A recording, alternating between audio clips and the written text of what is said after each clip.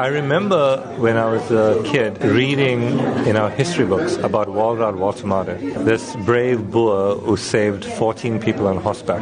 And when I put that against my understanding of the Padavatan Six, who saved 175 people in a raging river, I couldn't understand at that time as a young kid why that story was not told. It's only much later, as we became more politically aware, that we realized that the job of the oppressor is to deny people their history, because heroes are dangerous things. It became a lifelong journey of ours, going through different communities, trying to find out stories that have been forgotten. And what has been the response to your book? It was quite overwhelming, and even today the book is selling quite steadily.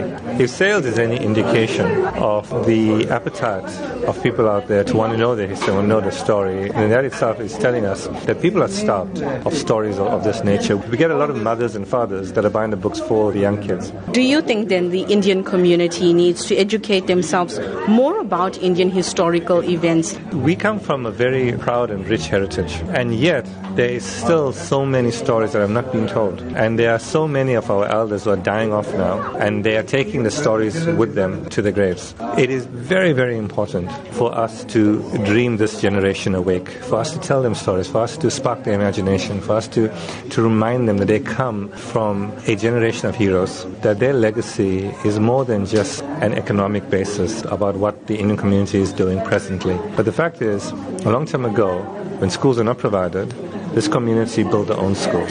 When places of worship were not provided, they built their own temples and their own mosques and churches. When their community was not cared for by the government at the time, they cared for themselves. So I think it's very important for communities to start waking up now and start to re-inspire. Today there was talks of an erection of a statue at Blue Lagoon. Tell us more about that. We want to make this year, 2017, the year of the Padavatan Six. We want every school kid, regardless of their race or religion, to know about the Padavatan Six. So in that sense, there are a few things that we are planning this year. One of them